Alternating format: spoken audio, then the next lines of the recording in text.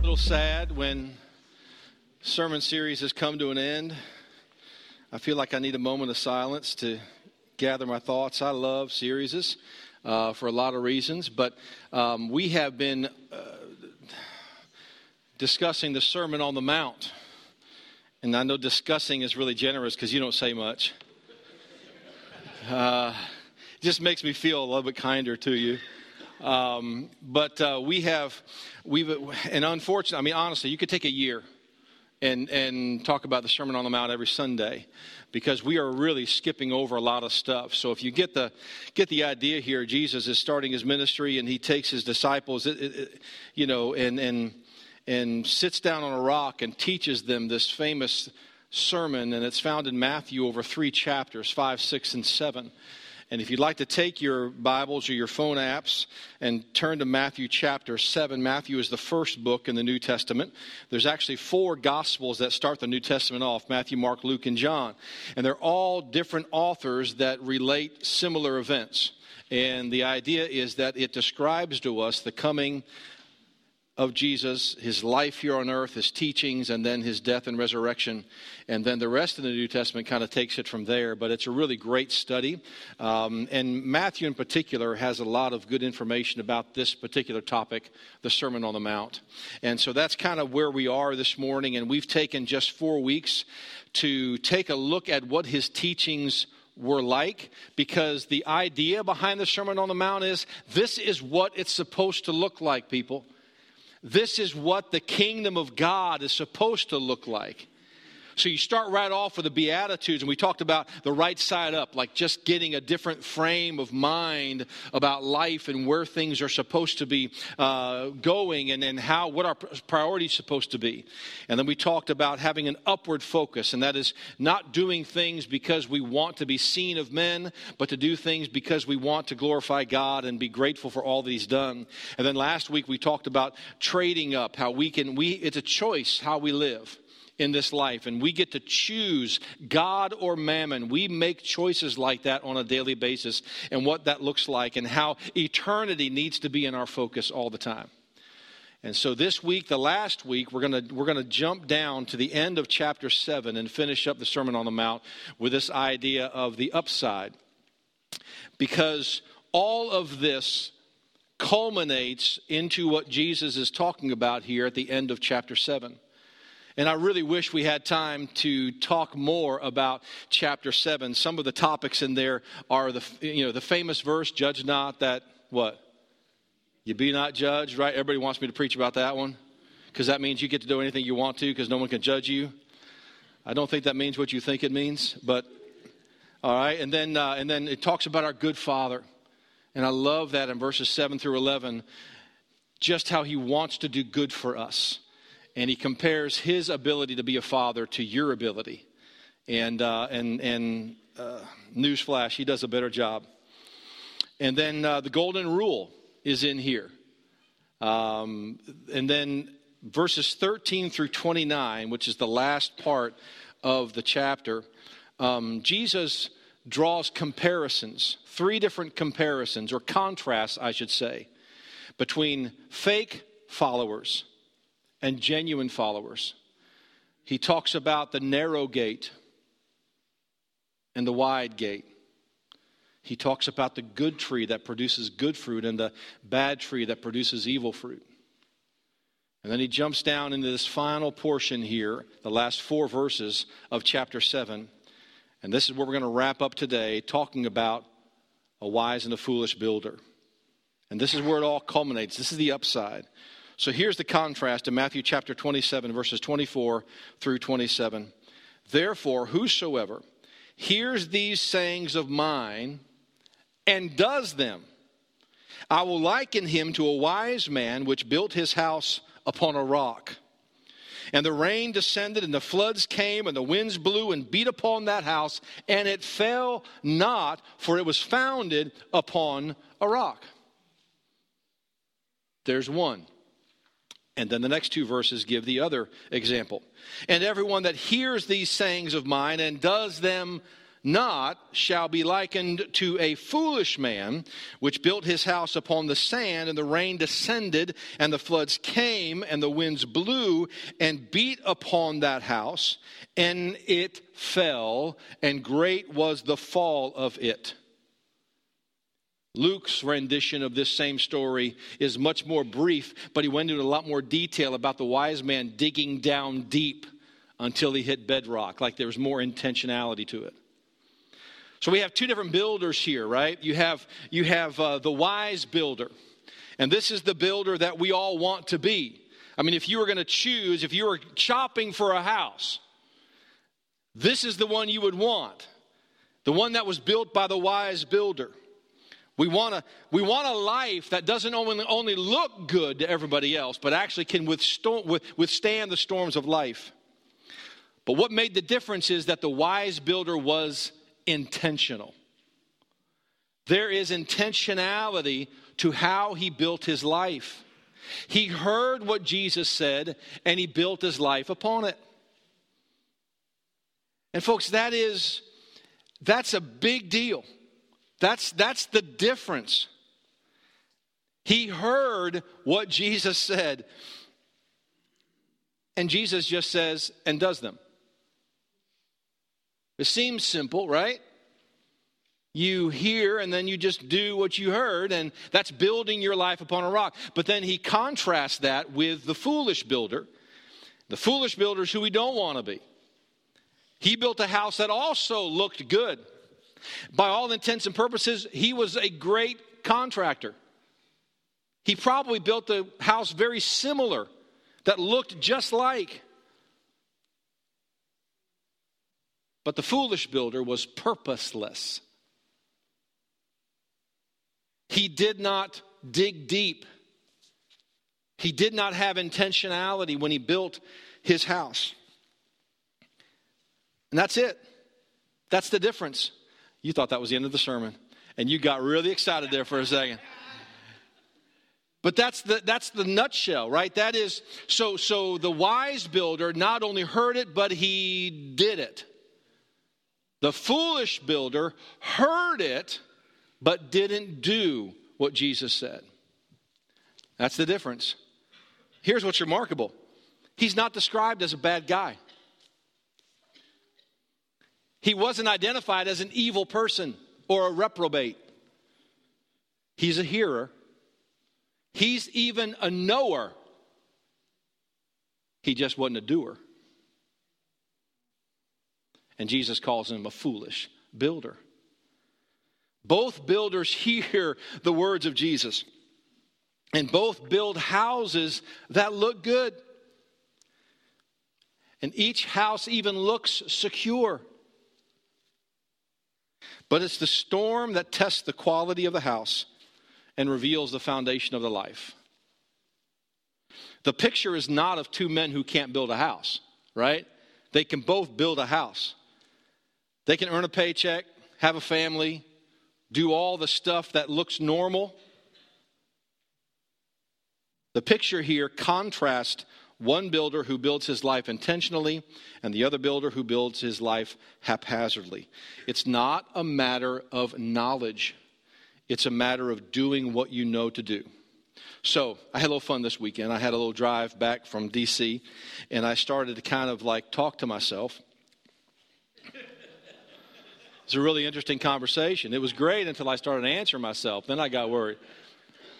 But you know how you can do that voice, like, dictation? So I got my phone up there, and I'm just making notes for myself for my sermon as I'm thinking through stuff, right? And so forgive this, but this was a lot of fun for me. And I eliminated several of them, so be patient, all right? But here's what I came up with as I was enjoying my ride back from Laurel, Maryland this week. So here's number one. If knowing doesn't lead to doing, then knowing doesn't make you any better than not knowing. All right? Think about it, okay? If knowing doesn't lead to doing, then knowing doesn't make you any better than not knowing. You might as well have not known. I smiled too when I came up with that, but... So here's the truth. Knowledge doesn't necessarily make you better. It only helps you act like you know more. How about this? Knowing what you need to do doesn't make the difference. Doing what you know to do does. You know I had a good time with this. Knowing may be half the battle. You've heard that, right? Well, knowing's half the battle. But there's only half of it. Doing is the other half. And doing is going to make all the difference. And here's the one you can retweet.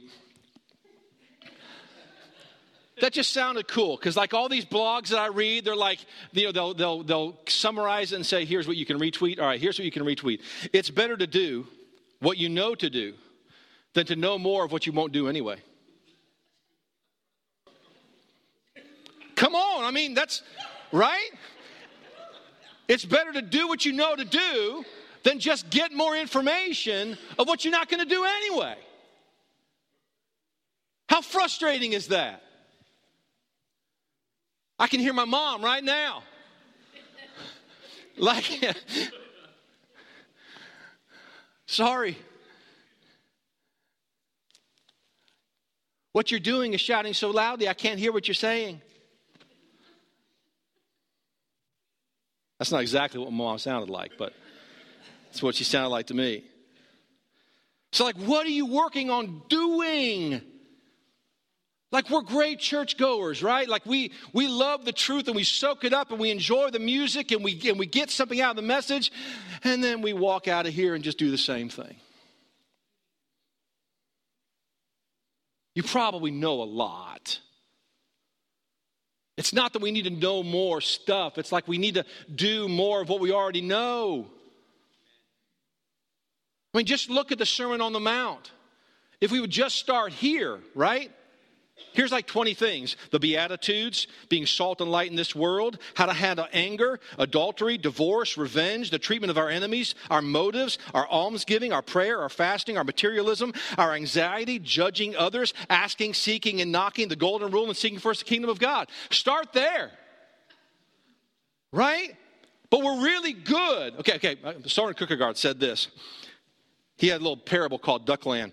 It was Sunday morning, and all the ducks dutifully came to church, waddling through the doors and down the aisle into their pews where they comfortably squatted. I'm going somewhere. When all were settled and the hymns were sung, the duck minister waddled up to his pulpit, opened the duck Bible, and read, "Ducks, we have wings, and with wings you can fly like eagles. You can soar into the sky. Use your wings." It was a marvelous duck scripture. And thus all the ducks quacked their assent with a hearty amen. And then they plopped down from their pews and waddled home. Do you hear me? Or Soren. We become really good church goers, and we become really good church knowers. But if we aren't doers, then are we becoming any more like Christ? And can our faith weather the storm? Can our lives weather the storm without being shaken or getting mad at other believers or doubting God's love or quitting altogether? Have we become really good at agreeing with Jesus, but just not doing anything he says? Obedience is our opportunity to demonstrate our love for Jesus. He said this in Luke chapter 6, verse 46. He said, and this is right before Luke's version of the same parable of the wise and foolish builder. He said this. He said, "And why call ye me Lord, Lord, and do not the things that I say?" That bites, doesn't it? That hurts a little bit. As my mom used to say, lips and life should agree. Love is not about what you say as much as it's about what you do. Jesus said this in John 14:15, "If you love me, keep my commandments." Great illustration here I got out of Chuck Swindoll's book called Improving Your Serve. So let's pretend that I own a big company and you work for me, and I'm going to go overseas to start a new branch, and I need you to take over and run my executive offices here in the States. And so I promise that I'm going to be gone. While I'm going to be gone for 6 to 8 months, I'm going to write you letters regularly, and that will give you all the instructions that you need for while I'm gone. So the time comes when I go away and I do what I say, and all the letters come in, and months pass, and then I finally come back, and I come to our corporate offices, and the grass and the weeds have grown up high, the windows are broken, and I walk into the receptionist room, and she's doing her nails, chewing gum, listening to her favorite music station, and ignoring me. Waste baskets are overflowing, the carpet hasn't been vacuumed, and nobody seems concerned that the owner himself has returned. So then I look for you, and someone points down the hall to where you are. And so I go to my office, which has now become a TV room.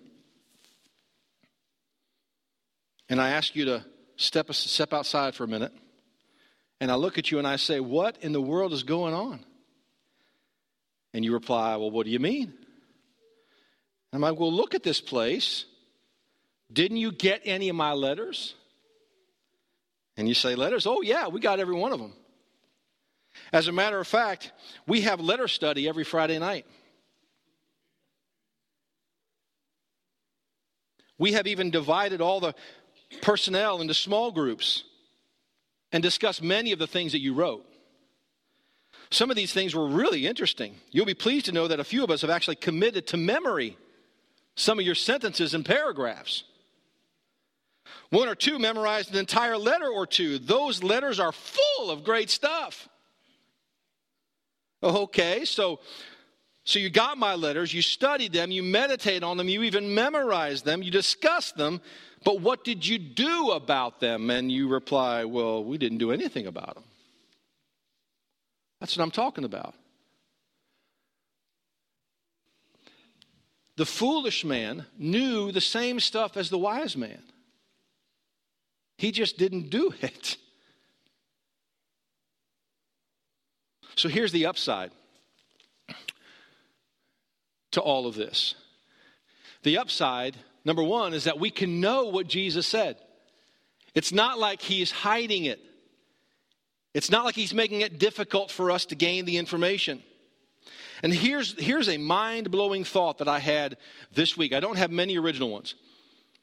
But this one just popped in my head this week, that if Jesus was only interested in saving us for eternity, he could have come and died and never said a word. But he stayed here for 3 years of ministry teaching us how to live now. He came to do more than just die. He spent 3 years teaching us how to live. He came to do more than to save us in the next life. He spent 3 years to teach us how to live in this one. We can know what Jesus says. The next step side is that Jesus promises to help. Thank God he's willing to help me do what he's asked me to do. We have this gap in our gospel, in the good news. We know how to meet Jesus, and we know we will be with Jesus in eternity. And then there's the gap. From the time we meet Jesus to the time we get into eternity. What are we doing with that part of the gospel? Here's another tweetable phrase. It's not enough to believe in life after death. We need to start believing in life before death. It's not enough to believe in life after death. We need to start believing in life before death. 2 Peter 1:3, and this excites me so much. It's 1:3, not 2:3. According as his divine power has given unto us all things. You know what all means? It means all. means you can't come up with anything that's not on that list. He's given us all things that pertain, that have anything to do with life. I believe that's eternal life. And godliness. That is patterning our life here on earth to live a God-honoring life. So let's read that again. According as his divine power has given unto us all things that pertain unto life and godliness. And there's more to that scripture I would encourage you to read in 2 Peter 1, verse 3. Jesus promises to help us live the life that we're called to live. So the upside here is we can know what Jesus says, and Jesus promises to help. And then thirdly, Jesus guarantees it'll work. How awesome is that? It's a guarantee. But now, don't misunderstand me. Obedience to Christ does not eliminate storms. It just determines whether you will stand or fall in the storm. The rains will come, and the winds will blow, and the water will rise, and our lives will have to weather a storm. But how well you do with that has a lot to do with what you do with what you know. You have a divine guarantee when God is the architect of your life. And here's the great thing, right? So let's say your life starts to get messed up and bad things happen. Let's say they do walk out. Let's say that there is a financial shortfall. Let's say crummy stuff really happens to you. You proud of me? I didn't say crappy. Crummy stuff happens to you. Well, wait a minute. I was doing what I was supposed to do. I was giving. I was caring. I was serving. I was loving well. I was doing what I was supposed to. Jesus guarantees it'll work. He doesn't guarantee you won't have problems. He guarantees that in the midst of the problems, you'll still stand. And folks, listen to me. Sometimes all you can do is stand. That's it. Sometimes we don't even do that well. Sometimes we have to kneel. And that's all we can do. Jesus guarantees it'll work. And number 4, and finally, doing will make all the difference in this life and the next.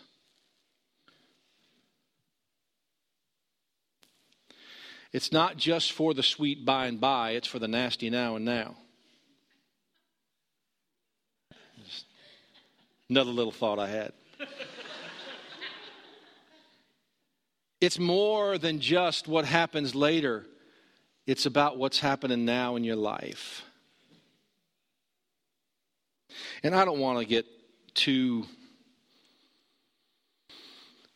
normal sounding, but it really is about Jesus. I mean, as you're living your life, it's about knowing him and having a relationship with him as you go through life. And as you build that relationship, you get to know how he thinks.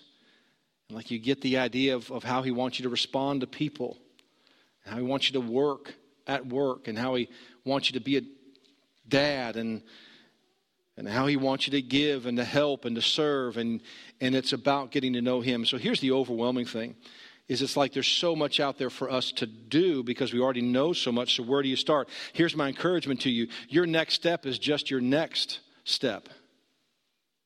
Right? We don't have to worry about everything right now. It's like, what is the next thing he wants you to do? Like, what is it? Like, right now you thought about it. Like, what is it? All right, I'm supposed to start giving. Okay, God, I really believe God wants me to plug into a community group. I really feel that. God wants me to attend one of these growth classes. If that's like the next thing that hits your mind, then that's the next step for you. And isn't that beautiful? It's like you don't have to get there now, you just have to take this step now. And that's how you get there. That's why I love the analogy that this is a journey that we're on. Because the journey is made up of a bunch of steps, and I don't know what your next step is. But here's a lot of us like, yeah, I really believe that, God. Yeah, that's wonderful. Is there any way I can get around it? Like, is there anything I really don't want to, that doesn't make any sense to me. That's tough. That's your step. That's your step. That's the next step we're supposed to do. The next thing you need to focus on is whatever your next step is.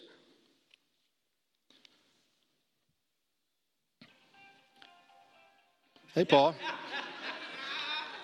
Paul, that was my moment, man. It was like all coming right down to that moment right there. It was the Lord who loves you. All right. Woo!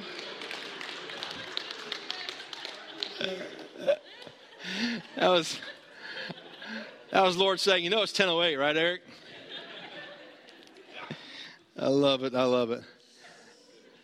And that's what it is. It is all about whatever the next thing is for you. And I'd love to be the impetus for that. I'd love to kind of help jog that in your brain. Like, all right, I know what that is, and I need to take that next step. I already know what it is for me. It's like that's where God is leading me. And I want to build my life. I want to build my life on the teachings of Christ because I know that they're guaranteed to work. And I want to show my life, I want to show my love for the Lord in my life by being obedient to Him. Let's pray. Father, we love you. And we so much want to please you. And I mean, we're here. I mean, we came to church because we value this. And this is an opportunity to learn more about you. But help us to have more than itching ears that just want to hear some more truth. Help us to have a life that honestly and legitimately wants to become who we need to be. And help us to be willing to take that next step so that our lives can weather the storms without getting angry, without getting depressed, but knowing that you're walking alongside of us. Thank you for loving us well. In Jesus' name, amen.